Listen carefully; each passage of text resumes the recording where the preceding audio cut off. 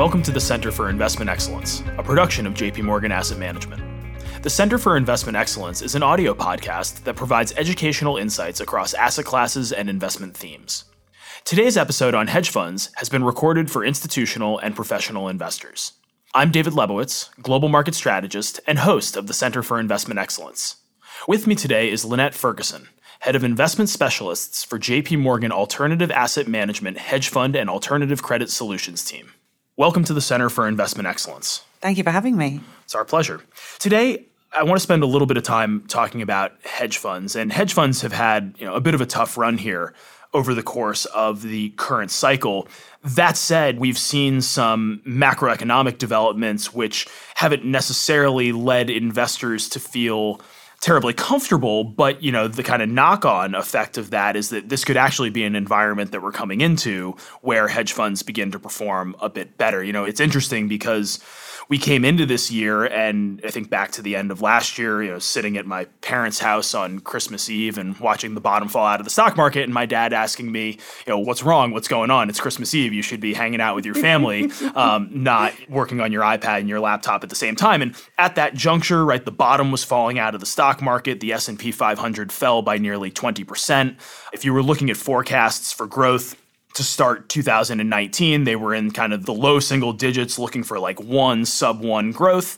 And then the first quarter came. The first quarter went. We had the longest government shutdown in U.S. history. And when all the numbers came through the door, we actually saw that the U.S. economy grew by 3% in the first quarter. That caught a lot of people by surprise. And obviously the reasons for that 3% growth were a bit unique. It was primarily due to a better than expected contribution from trade and an inventory build, which occurred at twice the historical pace.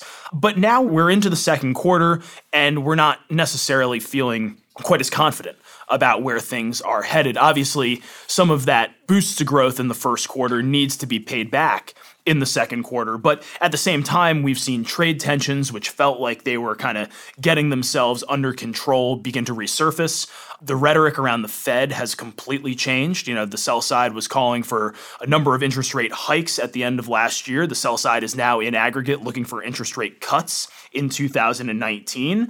And that's led us into an environment where volatility has picked up, uncertainty has increased, and some of the things that we think may have held back hedge fund performance up until this point may be finally beginning to shift in another direction. From where I sit, there are really three things that have impacted hedge fund performance negatively over the course of this cycle, and it's been high correlations, low dispersion, and low volatility. So, in other words, the fact that everything in the equity market has been moving together, the difference between the winners and the losers has been relatively narrow, and relative to what we've seen on average over time, equity markets haven't been quite as bouncy as perhaps they were in the past. And, that environment has been challenging for active managers broadly. It's been challenging for hedge fund managers in particular, and that's really manifested itself in flow and performance dynamics. 3 out of the past 4 years have seen negative net flows out of the hedge fund universe. Thinking about the first quarter of this year, the global equity market was up over 12%. The best performing hedge fund sector was up about 7.5%, and that was equity long short. And so I think a lot of people are sitting there asking themselves, why would I pay an active management fee when I'm getting better performance from beta? And I think that's a fair question to ask, but I also think that as volatility picks up, correlations come down, and dispersion begins to widen out, the tide may turn for hedge funds broadly. So, Lynette, I'd love to bring you into the conversation and talk a little bit about within the hedge fund universe. It's this term that gets thrown around and used in a relatively nebulous fashion, but within the hedge fund universe, what are some of the issues that you've picked up on for specific types of strategies? What are some of the headwinds that you think may have impacted performance up until this point? And then later on in the conversation, maybe we can move into where we're finding some opportunities at the current juncture. So I think you bring up a lot of really good points that we're certainly very focused on in terms of looking at hedge fund strategies here at JP Morgan. I think maybe your comments in terms of the Fed, in terms of kind of general correlation dispersion, more recent as well as versus last year, actually is maybe a point to kind of come to. And maybe actually initially what might be interesting just to comment on was, as you said, it's been a difficult few years for hedge funds. We've seen some structural challenges in terms of the industry more generally. over the last few years, and that's sort of been reflected in terms of outflows in the industry. And so in terms of what we think is happening there, and then feed that into in terms of what we see the opportunities as coming up. If we kind of think of the individual strategies, so I would say, if we sort of take the strategies one by one, probably the most obvious strategy that dominates, I think, the hedge fund industry in terms of number of managers is equity long short. And equity long short, if we look at over the past 10 years, we've actually seen there seems to be a sort of structural challenge for that strategy, I would say. It's been more difficult for managers to generate returns and generate alpha. And so there we're looking at, by alpha, we're meaning return that's not just coming from exposure to the market. And so if you look at alpha over the last 10 years, that has been steadily declining across equity long short. And we think there's a number of reasons for that. And some of those we think might change, and some of those we think are structurally here to stay. And so just kind of going through those very briefly, one I think is the impact of passive strategies that we've seen in the market.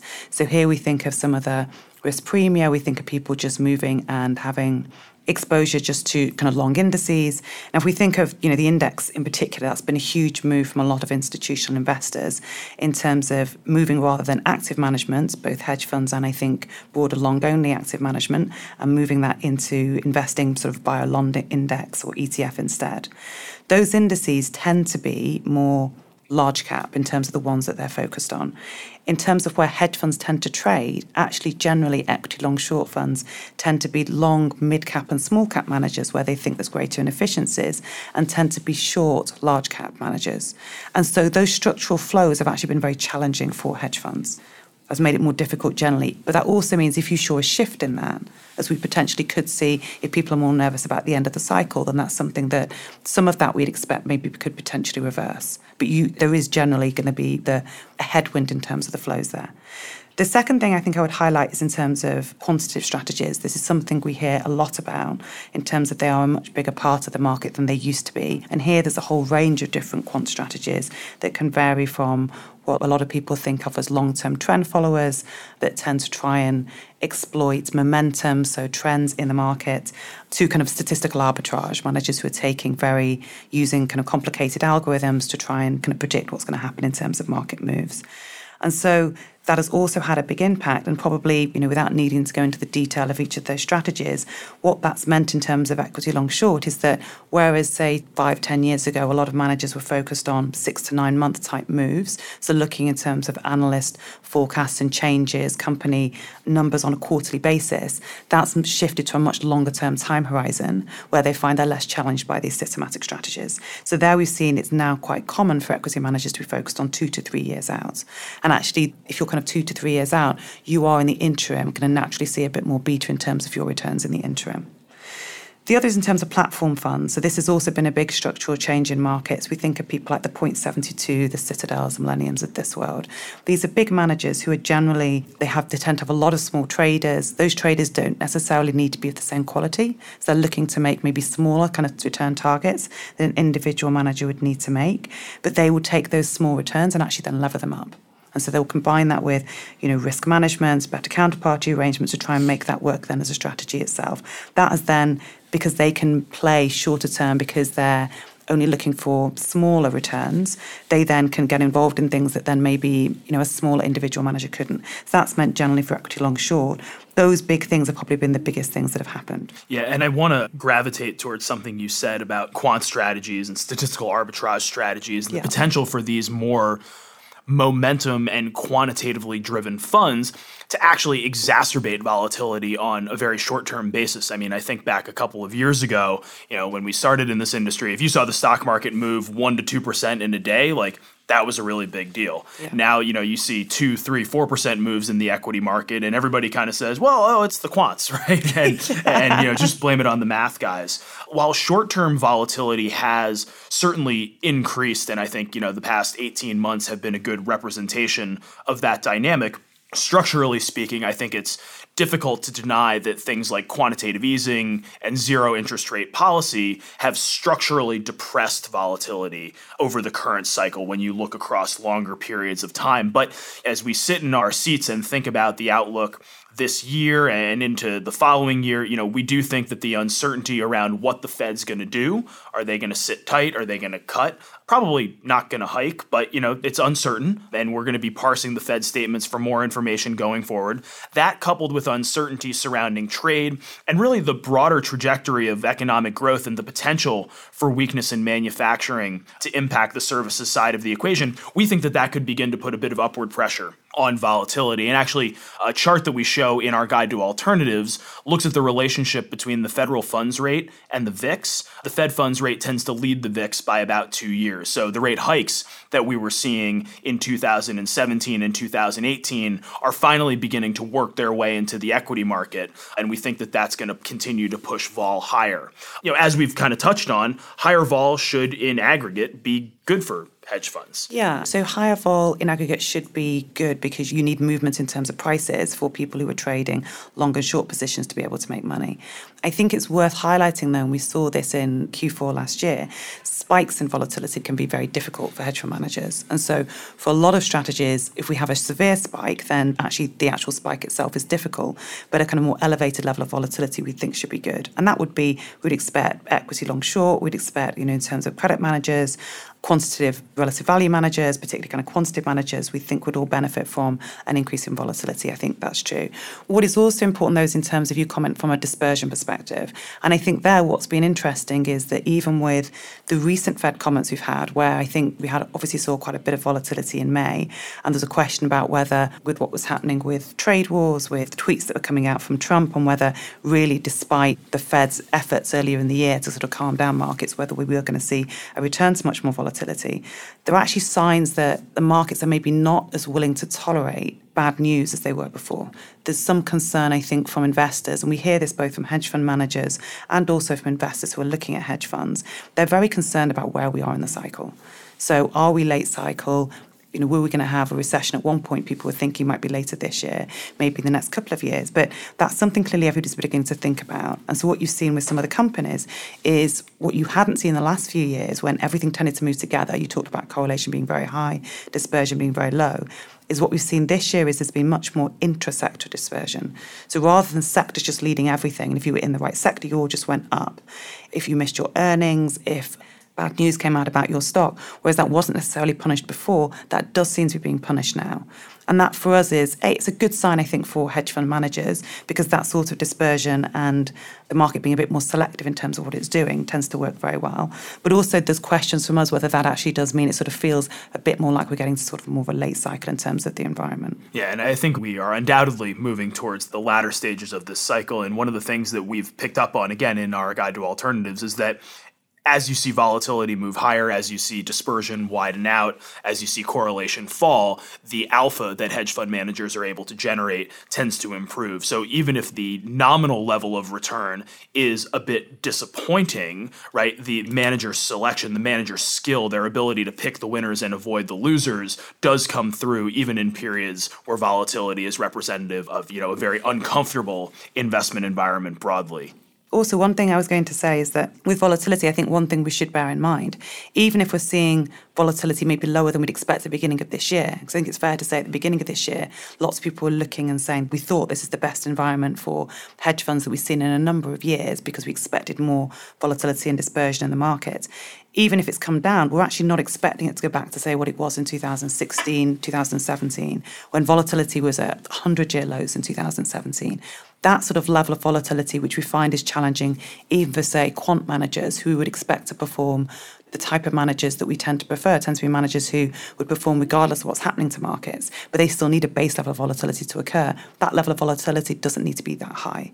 And so we don't think we're going to go back to that. Even if it's not the absolute sweet spot of where hedge funds would prefer from a volatility perspective, we don't think it's going to be as bad as what it's been in the last few years. We've unpacked a lot today around an asset class that has certainly struggled in recent history, but it does feel like the tide may in fact be beginning to turn. So I just want to pose one last question to you before we wrap up here today. What are clients asking about? What are clients looking for? What have your client conversations been like over the past couple of months? And what do you think may be some evolving trends in the hedge fund space that our listeners can be cognizant of going forward? So I think it's fair to say that actually I could tie most of our client conversations down to two themes. And the themes themselves are actually quite different. And so the first of those themes, to tie back to what we've just been talking about, is this where we are in the cycle and people looking for uncorrelated returns. And that's played out in terms of people looking for more idiosyncratic strategies, things that just aren't going to be correlated to their broader portfolio. And that might be if they're maybe going to put some money into hedge funds, maybe they've been low on their hedge fund allocation more recently, or if they've got an existing portfolio and they're trying to fit something in there. And so those sorts of looking for idiosyncratic returns tends to tie into more esoteric strategies. So let's think about things like reinsurance has come up in terms of some of the quantitative strategies. Some of those strategies tend to work very well. Machine learning has been something that is a new area of quant, but looks particularly like it's not affected by the crowding that we're maybe seeing in some other parts of the quant market, then looks particularly attractive. And interesting, actually, as an aside, machine learning managers, generally when we saw sort of stress in the markets, and particularly with quant managers in Q4 last year and what we saw in May this year, actually don't seem to have been affected by that. This is quite interesting to see. They really do seem to be doing something different. But also in terms of the private side, so that's kind of tying in. We talked about hedge funds here, but it's also feeding into what people are looking at in terms of from the credit side, from a private credit perspective. It's the same thing of looking for uncorrelated returns. And so where people have got an ability to take a little bit more illiquidity in their portfolio, they're also doing that as a way of trying to get access to some form of return in this late stage of the market. The other theme that we're seeing, and it's a big theme that actually we're seeing globally, is ESG. And so for people maybe less familiar, I think it's probably fairly well known kind of globally across the market these days, but for those people who are less familiar, so ESG, we're sort of talking about environmental, social and government factors in terms of managing money. And this is something that's really coming from investors and less so, I'd say, from managers. The hedge fund industry has probably been the slowest area, I would say, in the financial industry. It feels to pick up on this. But we are seeing moves now, and we've actually been at the forefront in terms of talking to our managers and really kind of getting them involved in this. Now, how it's happening has been different in terms of global conversation. So we find that in Europe, in Asia, and Asia also in particular in Australasia, so New Zealand and Australia, they're very concerned about sort of the more the E and the S side. So kind of impact investing, how can they look at things that impact the environment? That, as you can imagine, is a more nuanced question in the US. And so it will be that in the US, kind of West Coast investors are very keen on ESG, particularly those E and the S components, whereas, say, on the East Coast, there's, or actually not just on the East Coast, but in non-West Coast, and also particularly in public pension plans, there's things like diversity, which are very important to them. So these are the same factors, but that's what they tend to be focused on. And investors are really at the moment trying to marry their wish and desire to do this with their fiduciary duty to actually generate good returns.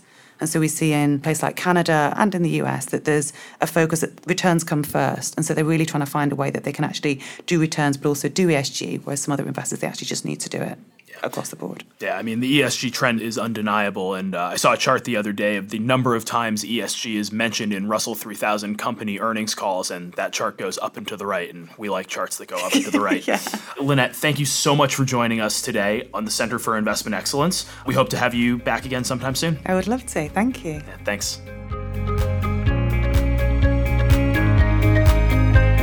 Thank you for joining us today on JP Morgan's Center for Investment Excellence.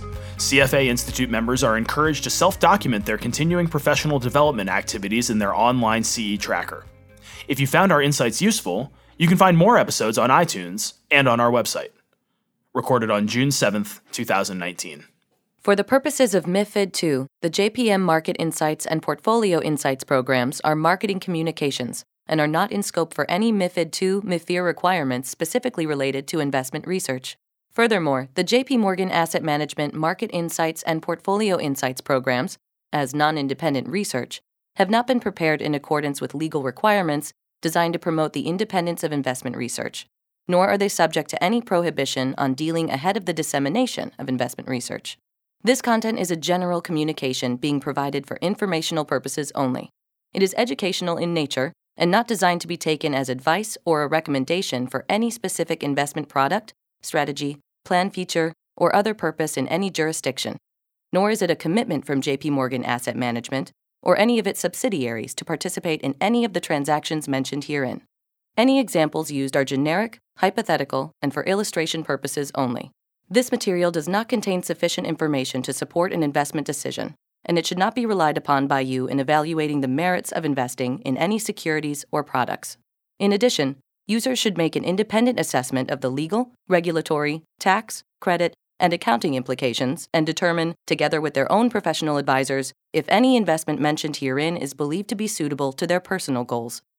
Investors should ensure that they obtain all available relevant information before making any investment. Any forecasts, figures, opinions, or investment techniques and strategies set out are for information purposes only, based on certain assumptions and current market conditions, and are subject to change without prior notice. All information presented herein is considered to be accurate at the time of production, but no warranty of accuracy is given, and no liability in respect of any error or omission is accepted. It should be noted that investment involves risks. The value of investments and the income from them may fluctuate in accordance with market conditions and taxation agreements, and investors may not get back the full amount invested. Both past performance and yields are not reliable indicators of current and future results. JP Morgan Asset Management is the brand for the asset management business of JP Morgan Chase & Company and its affiliates worldwide. To the extent permitted by applicable law, we may record telephone calls and monitor electronic communications to comply with our legal and regulatory obligations and internal policies. Personal data will be collected, stored, and processed by JP Morgan Asset Management in accordance with our company's privacy policy. For further information regarding our regional privacy policies, please refer to the MEA Privacy Policy. For locational Asia-Pacific privacy policies, please click on the respective links: Hong Kong Privacy Policy, Australia Privacy Policy, Taiwan Privacy Policy, Japan Privacy Policy, and Singapore Privacy Policy. This communication is issued by the following entities: in the United Kingdom by JP Morgan Asset Management UK Limited, which is authorized and regulated by the Financial Conduct Authority; in other European jurisdictions by JP Morgan Asset Management Europe SARL; in Hong Kong by JF Asset Management Limited, or JP Morgan Funds Asia Limited, or JP Morgan Asset Management Real Assets Asia Limited; in Singapore by JP Morgan Asset Management Singapore Limited, Co-Reg number 197601586K, or JP Morgan Asset Management Real Assets Singapore Private Limited, Co-Reg number 201120355E; in Taiwan by JP Morgan Asset Management Taiwan Limited; in Japan by JP Morgan Asset Management Japan Limited, which is a member of the Investment Trusts Association, Japan, the Japan Investments Advisors Association, Type 2 Financial Instruments Firms Association, and the Japan Securities Dealers Association, and is regulated by the Financial Services Agency, registration number Kanto Local Finance Bureau, Financial Instruments Firm number 330. In Australia to wholesale clients only as defined in Section 761A and 761G of the Corporations Act 2001, CTH, by JP Morgan Asset Management Australia Limited, ABN 551438-32080, AFSL 376919, in Brazil by Banco JP Morgan SA, in Canada for institutional clients' use only by JP Morgan Asset Management Canada Incorporated, and in the United States by JP Morgan Distribution Services Incorporated and JP Morgan Institutional Investments Incorporated, both members of FINRA, and JP Morgan Investment Management Incorporated. In APAC, distribution is for Hong Kong, Taiwan, Japan, and Singapore. For all other countries in APAC, to intended recipients only. Copyright 2019 JP Morgan Chase & Company, all rights reserved.